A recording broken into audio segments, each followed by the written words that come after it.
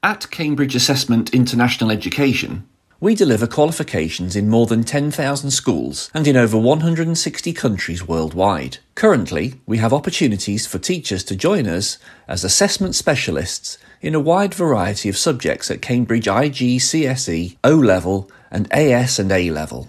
Assessment specialists cover a number of roles, including creating exam content, marking answers and moderating candidates' work. Our international reputation for excellence, fairness and reliability rests on the shoulders of assessment specialists. Becoming an assessment specialist is a great professional development opportunity. You will gain a powerful insight into the teaching and assessment of Cambridge qualifications, which you can use to inform your own teaching practice. Understanding exactly how an examination works and what the assessment process is will improve your own teaching in the classroom. With many different opportunities available, there is so much that we can offer. Visit www.cambridgeinternational.org/examiners for more information.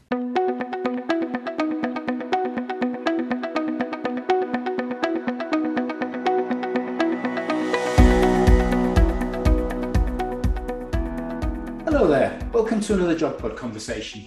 Today I'm chatting to Dr. Joe Usher, who's Assistant Professor in Primary Geography Education and Social, Environmental and Scientific Education at Dublin City University. So welcome to JogPod, Joe. Thanks a million. Thanks for having me. It's an absolute pleasure. I've been looking forward to this because when I looked and I was reading up about what you've been doing, you started as a primary school teacher. Prior to that, you were a transport planner in the Department of Transport, Tourism and Sport, as well as a planning officer for the National Heritage Council. So what an interesting route into becoming a professor. Interesting is one way of describing it. Yeah, it was by accident, I suppose, in a way, as many of these things are. But I started out as a town planner, which is something I've always been interested in. I did an undergraduate degree and a master's in geography and regional urban planning and environmental policy. And then I worked with our Department of Transport here in Ireland, assessing smarter travel initiatives. So things like greenways, which I'm sure you have all over the UK as well, like the repurposing of old railway lines. And it'll be different projects that were funded by the department on a small scale to see were they actually scalable, like were they worthwhile kind of rolling out on a nationwide basis. So I would have been working as a kind of an assessor and evaluator of those projects. And then I also worked in the National Heritage Council as a planning officer for public realm plans. So like streetscapes, urban environments, the whole even just aesthetic look of streets and how to improve them, but for all of the entire public. But anyway, I was working there and we had a bit of a recession in 2008 in Ireland. I don't know if you might have heard about that, but so I actually went back to do primary school teaching, which I absolutely loved. And as I was then, when I qualified and as I was teaching in a school in Dublin, I began doing part-time lecturing in DCU as well in primary geography. And then that's how I kind of segued into where I am today. But I definitely think it had a massive impact in terms of the stuff I did or I have done and am doing in terms of primary geography research and the initiatives I'm involved in, linking back to, I suppose, my town planning background. I think quite often children get forgotten in that whole process. You see townscapes being re-engineered, and then children move in and use the space in an entirely different way from the way that the planners intended. But you've really neatly woven local area town planning and children's participation in the process. And you actually, that's part of your doctoral thesis, I think, yes? Yeah, like I suppose a big influence on, I remember actually reading work by Simon Catling and Tess Willey on, I think it's their book. They had two books, but the most recent edition was the 2018 Understanding and Teaching Primary Geography. But Simon has done work before on accessible streets and accessible public areas. And I suppose like a big part of our curriculum in Ireland in geography is developing empathy for other people in your community and understanding different needs and different wants, I suppose, that getting children to think outside of their own perspectives. And that reading that piece and looking at, and I know the GA had published a series of lessons on it as well, on looking at your local area and how to improve it for accessibility, or how, issues that might occur for different users of the public space. That really spoke to home to me in terms of my own background as well.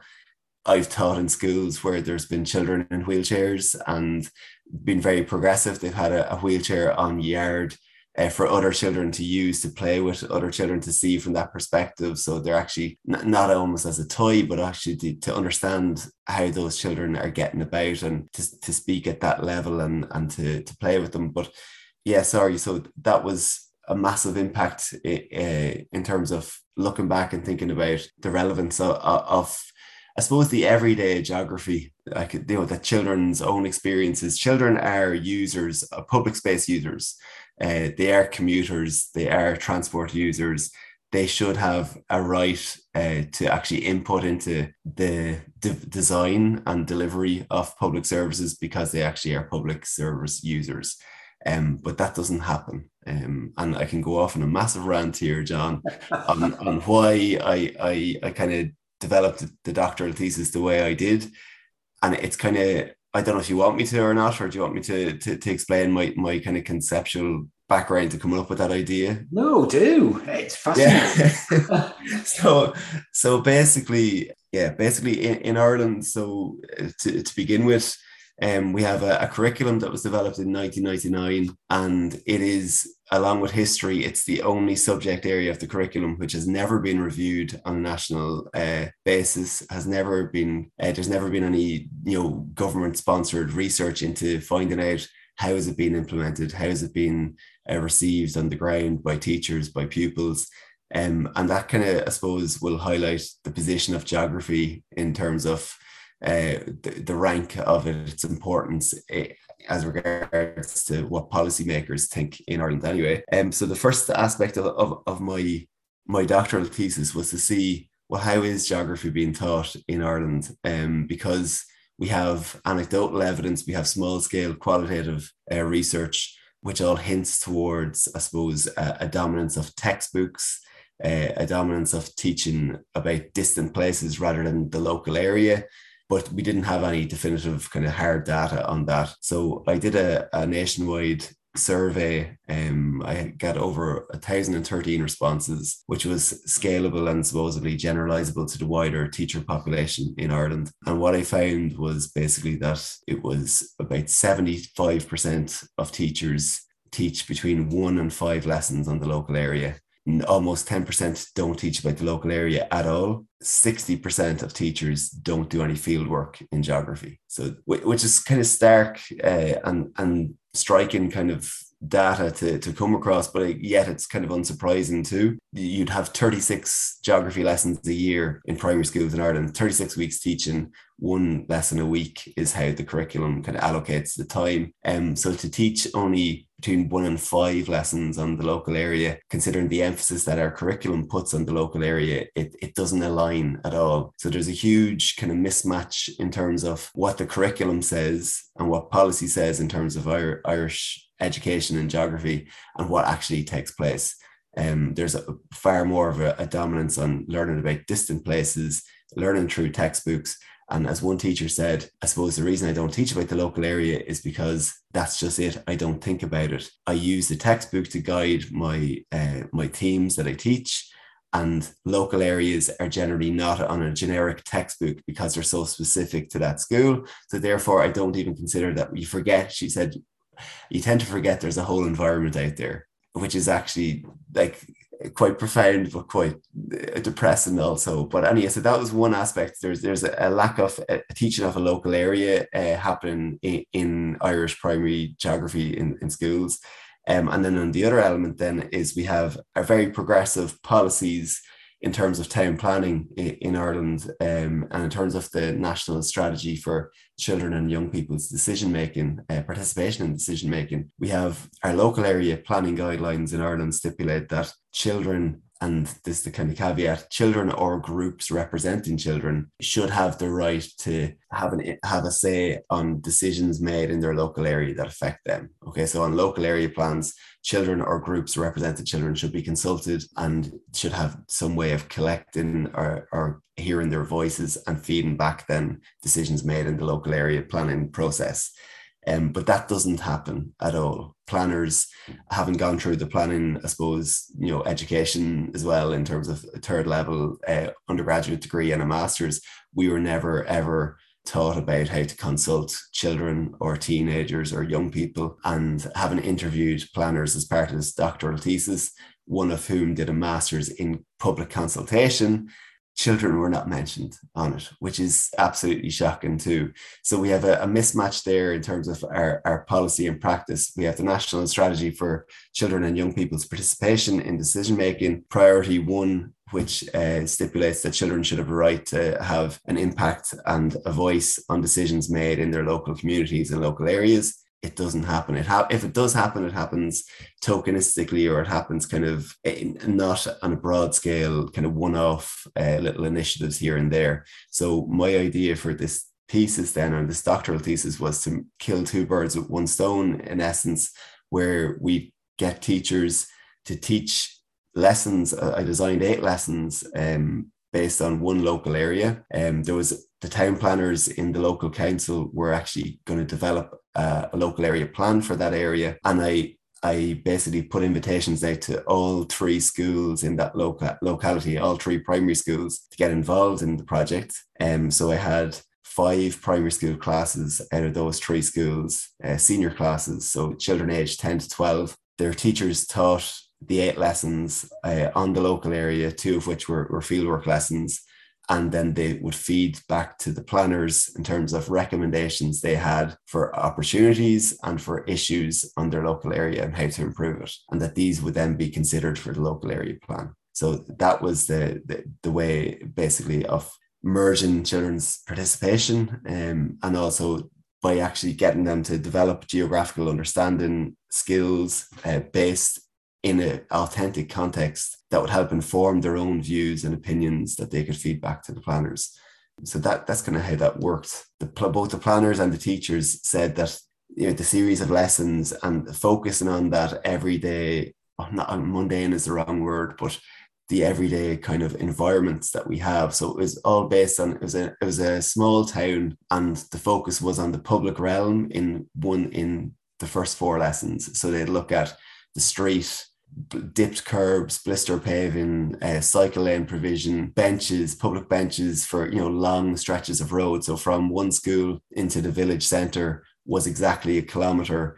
There was no place for resting for people who were walking from those housing estates on the outer skirts of the town. There wasn't enough space for a cycle lane, or was there? Could they actually see? Was there space to design an area of a cycle lane? There was terrible crossing points where there was no dipped curbing, there was certain things for them to look at, but it was just looking at taking one street in one local area and seeing what's good about it and also what could be improved. So there's good elements too that they had to identify as well, and to redesign then the street to make it a little bit better.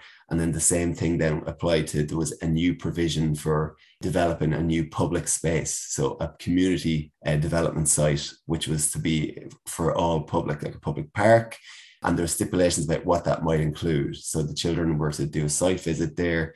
They would have done interviews with local people. So there was an interview kind of research task built into each of the lessons, where they'd go and interview someone, be it their piano teacher or their GAA or hurling coach, or someone who's not in the same age bracket as them from a different background. Could they interview them to find out what their perspectives were on a certain element of the local area, what they'd like to improve, and to bring that back to class and to collate all the findings together and see kind of what the community needs are here. I know I'm just after ranting away for about 10 minutes there, John, maybe longer, sorry.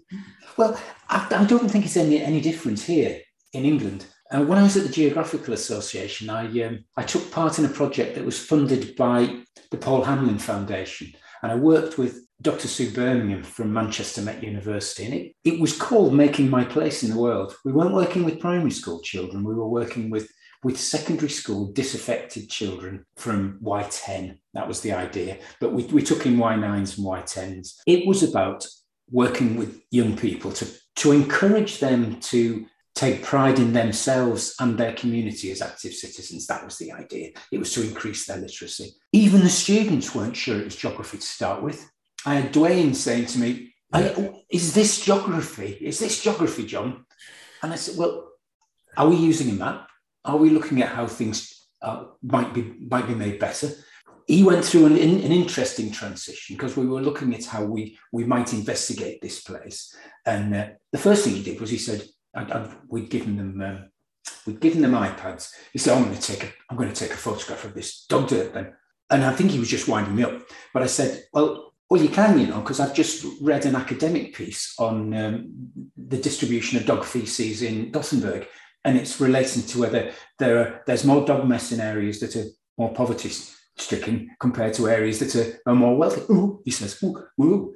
The realization that he was doing geography and it was about his local place and it was about him having a voice was really one of the most significant things about that whole project. I got a great deal out of it. And he said to me at the end of the project, you don't really know a place until you've listened to other people talking about it, because he looked at that place with from different people's perspectives. And you talked about that, the bumpy pavement, so that when you got to an edge, you know that you might be just about ready to cross a dangerous road. All of those sorts of things he hadn't considered as being geography. That was the most important thing, I think, was encouraging them to understand that the geography of their local was really important, and that their view was important and their place was important. Yeah, that's really interesting. And it is so similar as well. And it kind of reminds me of, I read a book recently, recently, it was probably about 3 years ago at this stage, but it was John Bale, 1987, Geography in Primary Schools. And I was reading that, I was saying nothing has changed, like nothing has changed. Like he advocates for linking in with authentic context, including town planning. He talks about personal geographies and family geographies, which links to children's own living geographies or like everyday geographies, as Fran Martin would say as well. Like there's so many connections. We know kind of what frustrates me kind of in my position sometimes is that I say, like, how much more research do we need to tell us the best way that children learn, or the best way of connecting geography to real life, everyday lives, and getting policymakers to see the importance of geography?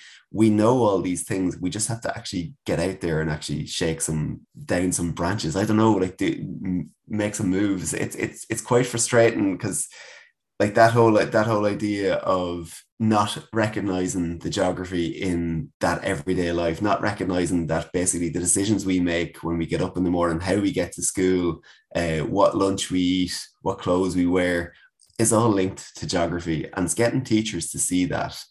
Whereas in Ireland, we have a tradition, and it was interesting because before the children participated in those 8 lessons, they did a survey on basically their attitudes towards geography. They also had to describe their favorite way of learning geography and a favorite lesson, and their least favorite way of learning geography and their least favorite lesson. 97% of them, or something like this off the top of my head, said that their least favorite way of learning their least favorite lesson was learning about lakes, rivers, mountains, and counties, because in Ireland we do this lovely activity where we rote memorize the blank map of, here's a blank map of Ireland, fill in all the lakes, fill in all the counties, fill in all the label, rote memorization. And then we've other children there, like in the vast minority, about describing lessons that they love. I love learning about the counties and the rivers because I have a really good memory, so I win all those competitions. Like, so what is geography? And I have these great discussions with student teachers then in DCU, because they've all gone through this experience.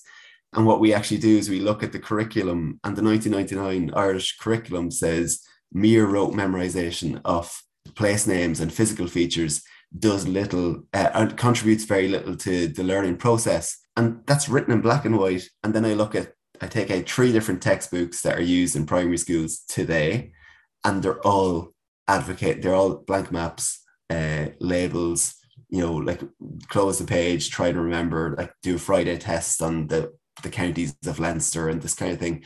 And those student teachers have all gone through that experience as well. And they say, hang on, why did we do this when it's not on the curriculum? And I said, in what scenario are you going to be in a car going on a staycation from Dublin to Kerry, and dad turns around and says, oh, I forgot the road map and Google Maps isn't working. Here's a blank map of Ireland. Who can tell me how I'm going to get down to Kerry for the holiday? Like, what scenario does this happen? It doesn't. So getting children and getting teachers to see about the importance of understanding places, understanding how places are as they are. And I think that town planning, for me personally, as an authentic link to everyday, I suppose, geography, and making that, I suppose, relevant to teachers in the classroom and children, is the best authentic context to put it in, because roads and transport and footpaths and shops and town centres and even countryside is not the way it is by accident. It's all decisions that were made by people through the planning process, and it's all decisions that are made for purposes of sustainability, for purposes of biodiversity, for purposes of economy. There's so much in that to unpack and to look at that impacts decision making. And if children can learn about that, it helps them to realize, I suppose, how the world actually works and maybe how it could work better. And that idea, sorry, again, to go back to what you were saying about not recognizing it as geography, what triggered that for me about talking about John Bale is that he says as well in 1987, this whole idea of segregating subject into subject areas, like he's advocating for a more holistic approach to teaching.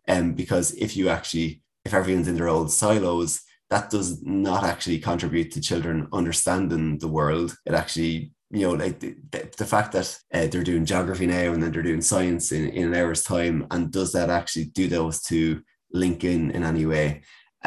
More of a holistic kind of approach, project-based, problem-based learning is what I would advocate for. And there's serious integration opportunities there to be had in the kind of a project you're talking about there, and in the work I've done as well. So it's getting teachers to recognise that as well. Sorry, John, again. No, I think that's a bit of a leap for some non-geographers. When I did my degree, there wasn't that emphasis on place. That's come more recently, I think, where I wouldn't have recognised that sort of geography. And when I first started teaching, I hadn't come across this new concept. Well, it was new to me about place and belonging.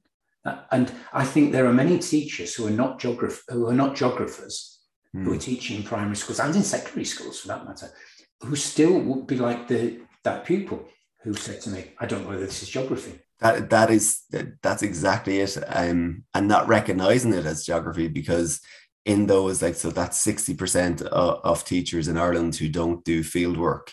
They say the reason they don't do it, along with health and safety concerns, is there's no resources to use. What resources, what approaches do I use? The same way those 72% who only teach 1 to 5 lessons on the local area, they say, well, a lack of resources and a lack of content knowledge are the two main issues for them.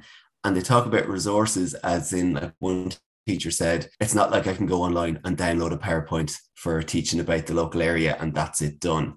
I have to create the resources myself. I have to recognize these things myself. And it's because there's no framework there in their head anyway for them to actually to highlight these things to them. They don't see it. They're so dependent on, because, and he said, I'm not a geography professor. I don't have that background, which is fair as well. And you're teaching 12 other subjects in many cases in Ireland anyway. So how do you actually, you're going off maybe the textbook, which is the wrong way to go anyway. If you looked at the curriculum, it would show you examples of what maybe could be done at a local level. But it's about trying to guide teachers towards that way of thinking, I think.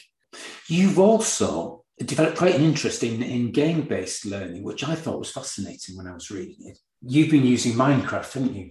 Yeah, and like I suppose this is the same kind of thing, because it's what we're doing with the Minecraft is nothing new. Like, so the Minecraft itself is the tool or the vehicle for children to actually communicate their learning and their findings and their ideas. The same way maybe they might make a map or make some drawings or a poster presentation. It's just a different tool to use. Now, obviously, there's a lot of spatial skills in that as well, and you develop a lot of scale, and there's a lot of collaboration. It's a great actual tool for that. I was actually having a discussion with a colleague at work there, and they were saying about game-based learning and what does it mean. And surely, like, it's kind of, is it not a bit gimmicky? Minecraft, Lego, is it not like, the children are just, they're playing and they're not really learning? And I said, well, maybe the way I would see it is purposeful game-based learning, but there has to be a reason for why they're using it. They're not just using Minecraft for the sake of using Minecraft. And it's game-based learning. That doesn't mean they're just playing a game. They're actually using the technology. So what we've done is, or what we did and what we do is it's Minecraft Education Edition, which is important to say. So it's nothing you don't have these scenarios where it's an invading, group come and invade your, whatever you're building, or there's no night and day or extreme weather conditions. It's like, it's set at basically one world. It's pure flat. It's all daylight all the time, and it's friendly. So there's no kind of zombies and all I have no idea about that aspect of Minecraft, but the children tell me all this anyway.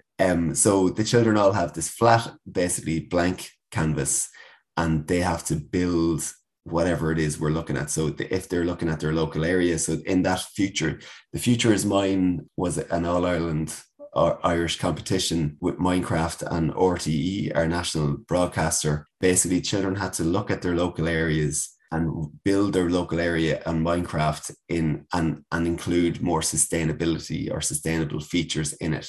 So they had to do an investigation on their local area firstly to see, I suppose, are there any elements of sustainable transport, or even jobs, or like what elements of biodiversity are supported in their area, anything like that, and see maybe what areas could be improved. And then they would build their local area through Minecraft to scale, was the idea. So many classes went out with trundle wheels, measured buildings, or used the Google Earth measurement tool to measure the length of buildings in the area of parks and whatnot, and actually then rebuilt these in Minecraft on a scale of 1 block is to 1 meter collaboratively. Because of the nature of Minecraft, I could be working here in Maynooth in Ireland, where I am, and you could be, I can't remember where you said you were based today, John. It's down the south of England, is it? I'm in Hastings, yes, at the moment. Yeah, so you could be in Hastings, and we could be both working on this, collaborating on the same project here. I could see you on my screen, and we could actually be building something together.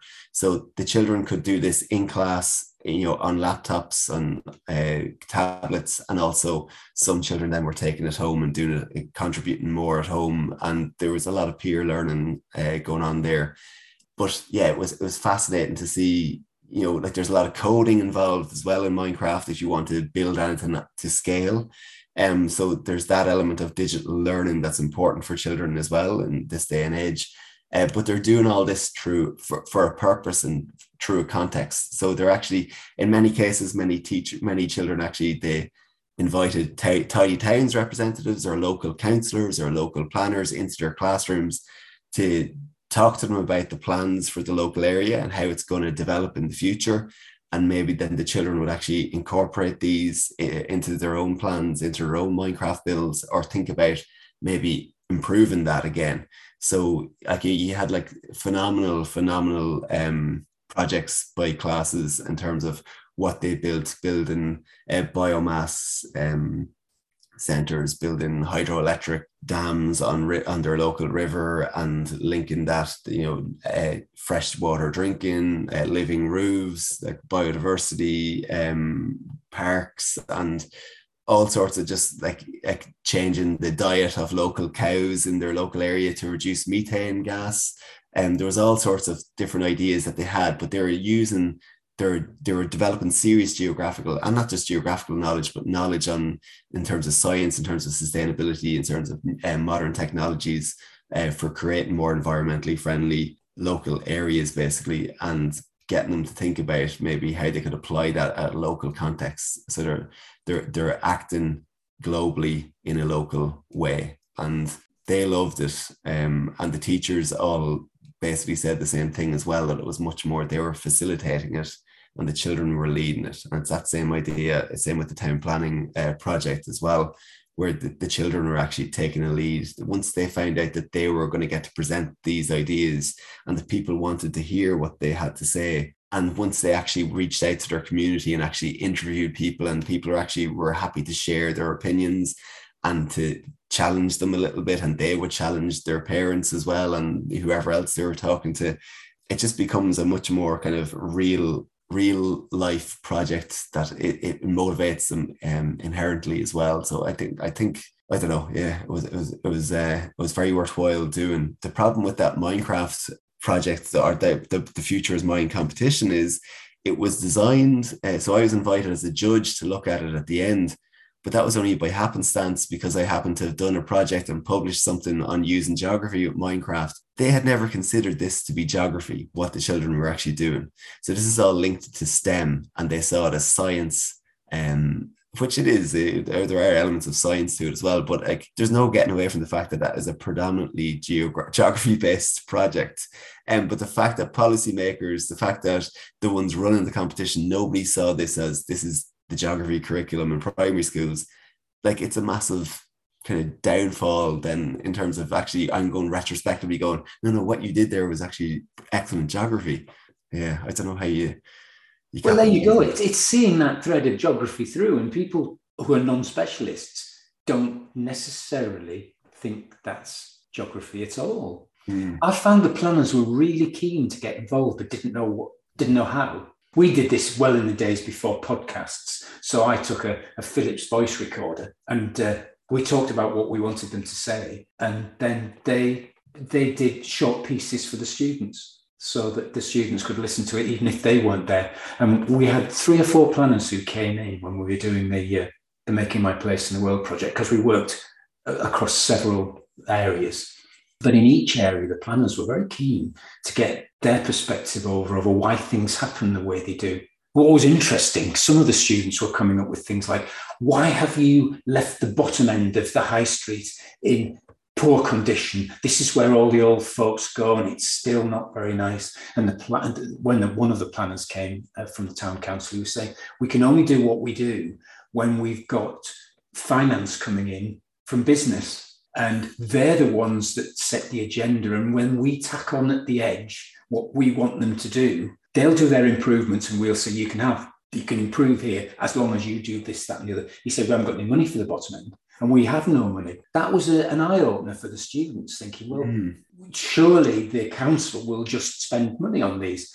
So all of that economics came into it as well. It was sort of economic geography. Why do some areas get some money funded and others don't get anything? Because it wasn't seen as geographically as accessible, as likely to be worth developing. Yeah. Lots of unintended consequences, I think, from that, which opened up the eyes of those students. That's really interesting. Yeah, like I'm thinking back to even with that project in the local area planning, like as well. The children, one thing they did is they mapped their routes to school and how they travelled. They were having massive conversations around. So I would have had A3 maps of the local area printed out, but each class got a master plan map, which would be like A0. So where they'd collate their findings or their maps of issues would all go on that, basically, and they'd come up with a key. But one thing they were mapping was the routes to school, and then also the idea of children who are the best at finding shortcuts. So through housing estates that aren't permeable pedestrian-wise, where like children would have to walk over 1.5 kilometers to get around out of one housing estate around to the other to get a bus stop, when they could just hop a fence and a wall. So when they actually map these out, then the planners could actually say, okay, we'll make a hole in that wall there. Which was like so simple, but so like profound as well, are so like striking. And another thing they looked at in terms of then the complexity of decision making and critical thinking, what you're talking about there, in terms of like that there's not a simple yes no answer. There's like finance involved, or there's other decisions to be made. One of the schools, there was no cycle lane. There's one footpath on one side of the road the whole way up from the village centre up to the school, which is kind of relatively new building. And there was an avenue. So there's the footpath, and then between the footpath and the road, there was like a grass patch with trees planted. They were looking at this street and they were saying, right, how would we fit a cycle lane here to encourage more of us to cycle and scoot to school? The option they came up with was, we either chop down all the trees, remove the grass area, and put the cycle lane there on that grassy area because it's still off the road, or else we leave the trees the way they are. And the debate that was being described by the teachers and by the children afterwards was like hilarious, but also like really, really, I just found like that's exactly what I wanted them to get out of this project. So they were a green school. So in Ireland, we have this Green Schools initiative where schools, do different projects and learn about, like, so one flag, a green school flag on transport. We'll be looking at how do we all get to school, transport in our local area. How could we make it more environmentally friendly? And they get a flag for that. And then another thing might be looking at their food production or whatever it is. They get so green schools is a big thing anyway. So they were saying, we're supposedly a green school, but we're advocating for the chopping down of trees here and the removal of a grass patch for a cycle lane, which is more sustainable. And they were trying to figure out, well, how many trees, absorb how much carbon dioxide per year. And they're trying to justify as well, on the far side of the road, there's no footpath, but there's a hedgerow and there's trees there. And so what they eventually came to the conclusion of was that they were going to remove the trees here. So they're going to chop down about 54 trees over the space of this kilometre to make space for this cycle lane. But they were going to in place plant loads of biodiversity boxes on the wall. So, hanging over the wall basically to increase biodiversity in the area and to make it look nicer, and that in the long term, better transport or more sustainable ways of getting to school for 300 children is better for the environment than maybe having trees and having lots of cars. So it was just interesting to see kind of how they got to that answer for themselves, and then presenting this idea to the planners as well and getting them to feedback was just really interesting. But the complexity of it all is kind of where the learning occurs, I think, where they have to actually argue for or against certain things using knowledge that they actually have attained. So it's not just sharing an opinion for the sake of sharing an opinion and being argumentative for the sake of being argumentative. There has to be data or knowledge or understanding or conceptual understanding behind that. It has to be an informed opinion, I think, is an important point to make. You and we're both advocates of this sort of approach to geography. And when I was doing that project, I went to a number of places to do presentations. It's what Paul Hamlin asked us to do, to present the findings and the value of it. And I came across one group. There must have been 10 different schools there. And the general opinion was that looking at the local area was boring. And they weren't interested. Honestly, I think that was the overwhelming opinion. I only got it the once, but it was a bit of an eye-opener for me. Do you ever face that? How do you create that need to know amongst teachers who are resistant to the idea of looking at the local area? How do you create a need to know amongst teachers? That's the that's the challenge there. Creating a need to know amongst pupils was a lot easier in terms of actually, and that's as a stimulus for that project there. We had a short video clip on what town planning was and introducing them to the idea of town planning and how that affects everything in your local area, to get them thinking about how geography is relevant to town planning. For teachers, though, I actually find this as well even for student teachers in university there.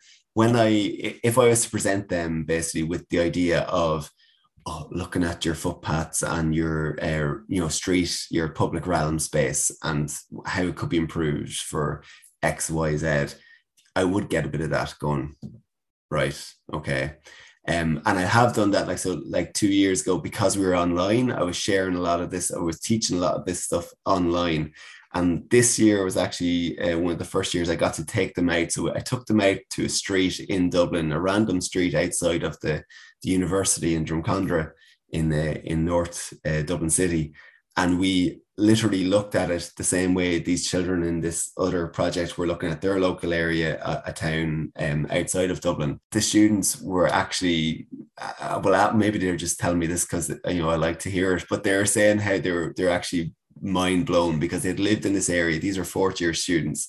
They'd been in this area of Dublin for 4 years, living in it, and they'd never looked at the street in this way, and they never thought about crossing roads, and they never thought about buggies or wheelchairs or surfaces or bin provision or like dog fouling, like you were talking about earlier, like the simplest simple things. Or I have a banana peel in my hand, where do I put it in the bin? Is there the local cafe does compostable cups, where's the compostable bins? There's no bin provision for that. So get them thinking about, there's so much on that one little stretch of road that's not even like a main street in a busy town. It's just a side street that they could actually take and apply what they all talked about and what the teachers and the planners talked about.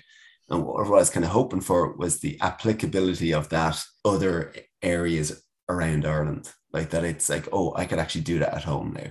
I could do that with the school I taught in on placement there in County Monaghan or wherever they were, that they could then see it. But I think they have to actually experience it first for them to see the relevance of it, which is unfortunate in a way. But I suppose it's not surprising, because I don't know, like otherwise when you're presenting these things to them, it's all fine and well. I think, like, again, another thing I did this year because of Zoom is I actually, with my classes in DCU, is I Zoom called different primary classes around the country where I know some of this stuff is happening, where I know the teachers, and the children presented to the students about stuff that they had done in their local area.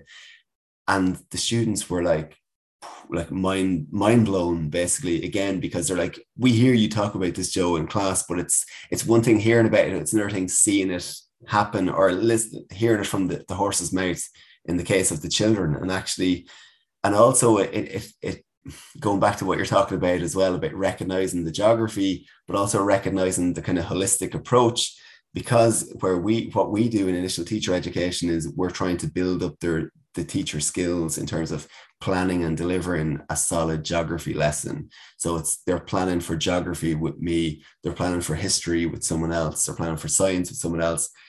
And when they're in placement, they have to have separate plans for each subject area. And then they look at a project like this where the children and the teachers are presenting back to them, and they say, well, how would you divide that into a geography lesson, a literacy lesson, an oral language, persuasive writing, whatever it is? And they're saying, okay, grand, I see the bigger picture now. It's not all about different silos of subject areas. Yeah. It's about, merging it all together. But I suppose the thing that shouldn't be lost there is that it's led by geography and it's underpinned by geography. And that's where our subject area, I think, falls down, because it's a gift and a curse. We are the ultimate integrator subject, where we are everything. Geography is everything, and then geography is nothing as well. So it becomes too vague sometimes to actually grasp, and that's where I think teachers fail to see the connections when we think that they're obvious.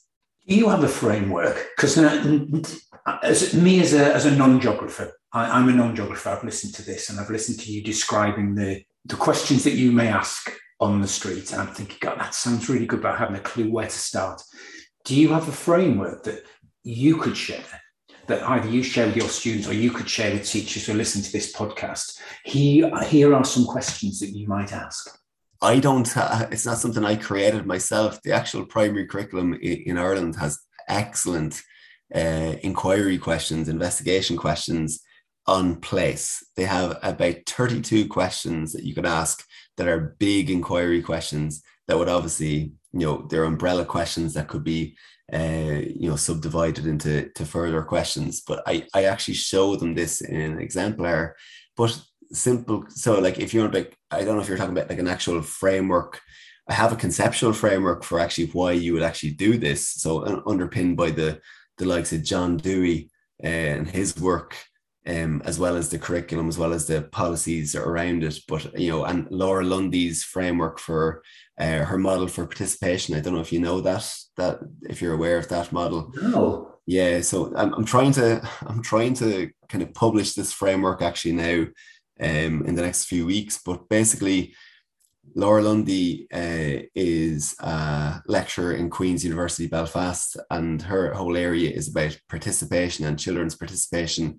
I know I'm going off your point here, John, but it's actually really, really important in terms of what we're talking about here. She's done a lot of work with the UN Convention of the Rights of the Child and Article 12, that participation article, so that children should have the right to be consulted and participate in decisions that affect them. And she doesn't necessarily come at it from an educational perspective, but it's a rights-based perspective. So her framework is about that children should be given the space to actually form opinions and to share ideas. They should be given a voice, so that opportunity to actually share their voice, but a voice means actually giving them an audience also, and then influence. So the audience that they're actually are speaking to, that their audience that they're sharing their ideas on, whatever it is that they're participating in, needs to be an audience that is willing to listen to them and willing to take their ideas on board, not necessarily implement them, but listen to them, take them seriously, and then has influence. So that audience has influence in terms of is actual a power, you know, has powerful influence in terms of policy or in terms of practice. So this was kind of those four spheres of space, voice, audience, and influence was what I based that whole project, that doctoral thesis on, in terms of that. I used the children's school, their classroom, the geography curriculum was the space. So I thought that this is the optimal space for children's participation in local area planning to take place, because in Ireland, less than 1% of children don't go to mainstream school. So you have the broadest perspective, the broadest range of all voices, is the most democratic way to actually consult children, rather than going to the local rugby club or the local hurling club or the local basketball club or whoever it is. You're going to automatically leave children out through, you know, selection bias or whatever it is. So if you can consult children, I know Barry Percy Smith says schools are not the optimal place because schools are where children learn to conform and they're scared to share their opinions or whatever. I would argue that maybe he's speaking more towards second level, because in primary level, these schools, and like one thing that all the participation schools in this project said is that it aligned with their ethos. Their ethos is about democratic learning. Their ethos is about teaching children about civics and about, you know, decision making, 21st century skills, all this as well. But community is what makes a school, and so the school is the best site for that, the best space for it.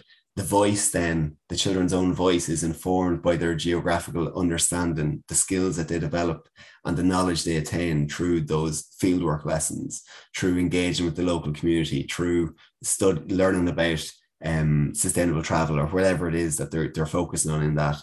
And then audience is the town planners. So the town planners and the local authority who are willing to listen to them and think, okay, how can we actually, you know, can we actually implement that? Is that an actual attainable and reasonable suggestion or not?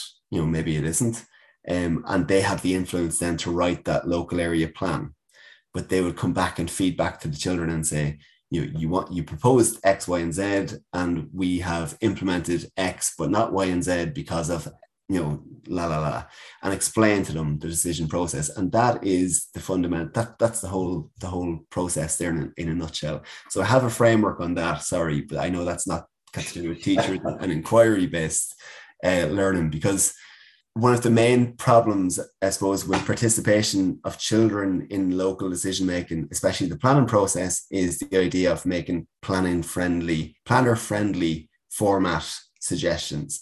So it's so ad hoc. There's no formal way of them for children to actually input into it. It's a very legal procedure in terms of, like, if you or I want to, I presume it's the same in the UK, if I want to make a submission on a local area plan, there's a specific form for me to fill in on the website and I upload it or email it or whatever it is, but it's jargonistic. It's kind of inaccessible for children. So how do we make it accessible for children, but also in a formal format that planners can understand? That was kind of what I did. So the children would write a report afterwards with recommendations. So issue, recommendation, and they might have sketch, they might have a map, they might have pictures of what they think should go there or how this might be improved. But that was the kind of format that they did. And they submitted a map afterwards as well. The Minecraft thing, like there's a block by block project that's been done in various countries where not just children, but teenagers and disadvantaged communities are actually using that as a planner friendly format. They build their ideas in Minecraft and submit that to the planners, and the planners could see what they wanted or what they were suggesting. The same way as well, there was another project I'm aware of in Norway as well, where they've done something similar with digital mapping. Sorry, but anyway, that's... No, I think that's fascinating. I really do like the idea of bringing the messiness of real life to young people and the wicked problems that they face. Quite often, too many simulations have got one right answer dangling in there. And the clever students know that, so they're not bothered about going through the process because there's only one right answer, because the way that it's been conceived is so that they get to the right answer. Whereas with what you were suggesting with the path, it's really complex, really knotty. So they've got that understanding of real world difficulty, but they've also got a purpose. We're actually going to present this to a real person, not to the teacher, who isn't a real person anyway, because they go into the stockroom at the end of the day and lock themselves in, and that's it. Because teachers aren't real people. They not when they live in a cupboard and they come out and they teach you here and there. How do your pupils make sense of the data then? How have you felt that they've managed the complexity of it all? Pupils in these projects. So what they did was, well, for instance, with their interviews that they would have done with people from the local area on how to improve the public realm, they would come back to class and the teacher would give them 10, 15 minutes in their groups to share what they actually found in their interviews. And they'd have A3 pages where they'd, I suppose, kind of broadly, write down themes that emerge from those interviews. So to collate that data, that is like seriously challenging, form of learning. But what they're doing is, so if, the person I interviewed mentioned about, the footpath, or mentioned about the lack of bins, whatever, we'd write that down and we'd eventually have a list of 4 areas that we've looked at that everybody kind of had fed into. And they were the issues then we'd look at, and then they might, well, in one case, like one class, it was all over to the children to actually lead this, and the teachers were very much the facilitators, which some of them were initially uncomfortable with, but then they actually loved. But the children would then divide into groups. So one group is going to look at the footpath provision and the dipped curbs and the blister paving and the crossroads. Another group is going to look at bin waste provision on the street, or seating provision, or whatever it is like that, or transport, like different cycle lanes and whatnot. So they split into groups to help them out to actually tackle the problem better. But for making sense, it was all about collaboration. I'm not sure I answered that one great, but it worked for me. Sorry, I know we're running short on time here as well. We never run short on time. Yeah. You've written a bit about your concern for whether geography is lost, but we talked here about wonderful aspects of geography that certainly isn't lost. So if we finish on a positive note, where do you see geography going in Ireland, and what can we learn from what you're doing with your pupils? That's a good question.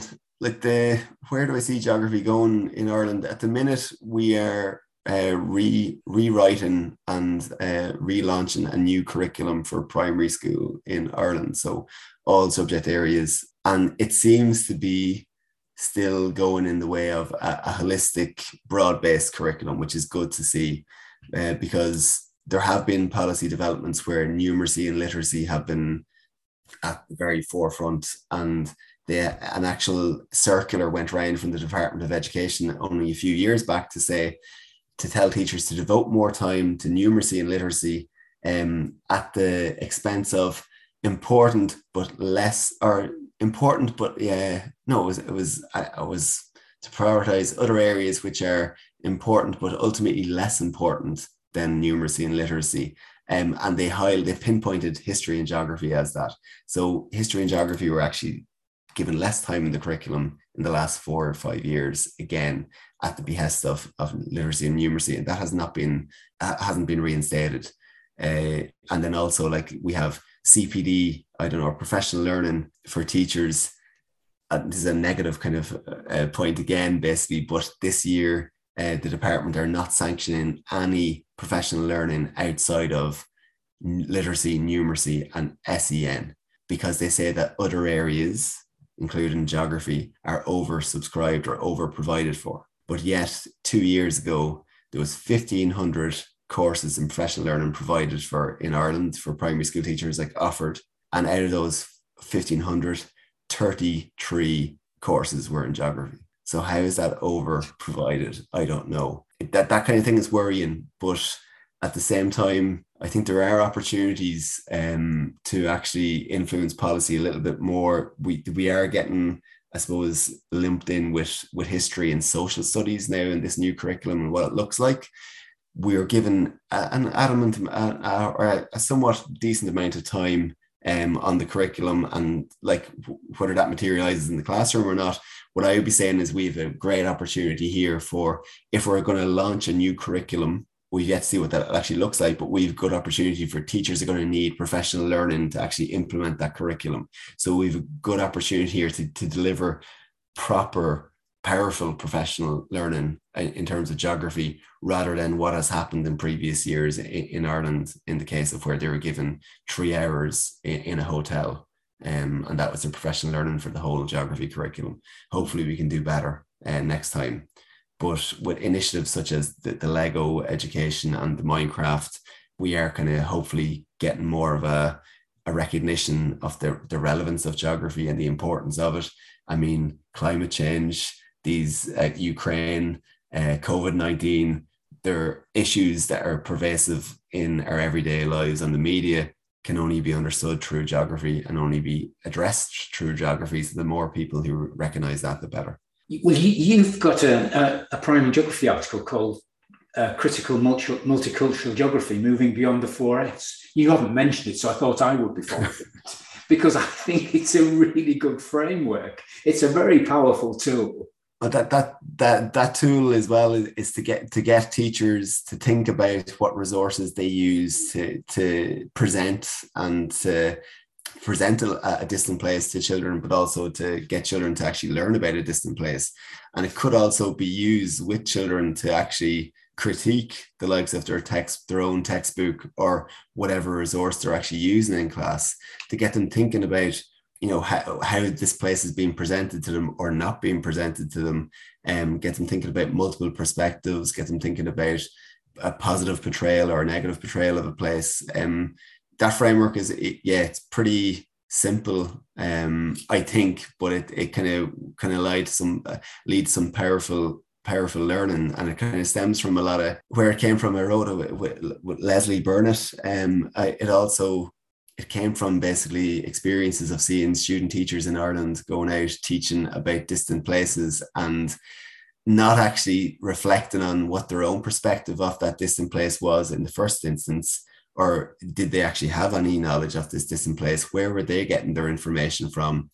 And you often see Africa in particular being taught as a country. And I'm going to compare African music to Irish music and African food to Irish food. And I always have the conversation, you're going to compare 54 countries, and not even that, like there's so much more complexity within that. With Irish, little tiny dot on the Atlantic Ocean, our food or our language or our dance or music. And could they see a primary class in Kenya learning about Europe, and they're going to learn about European dance and European music and European food, what food would you choose? What language would you choose? What dance would you choose? You know, what, like, do you think, let's flip this on its head for a second here, and they go, oh yeah, oh yeah.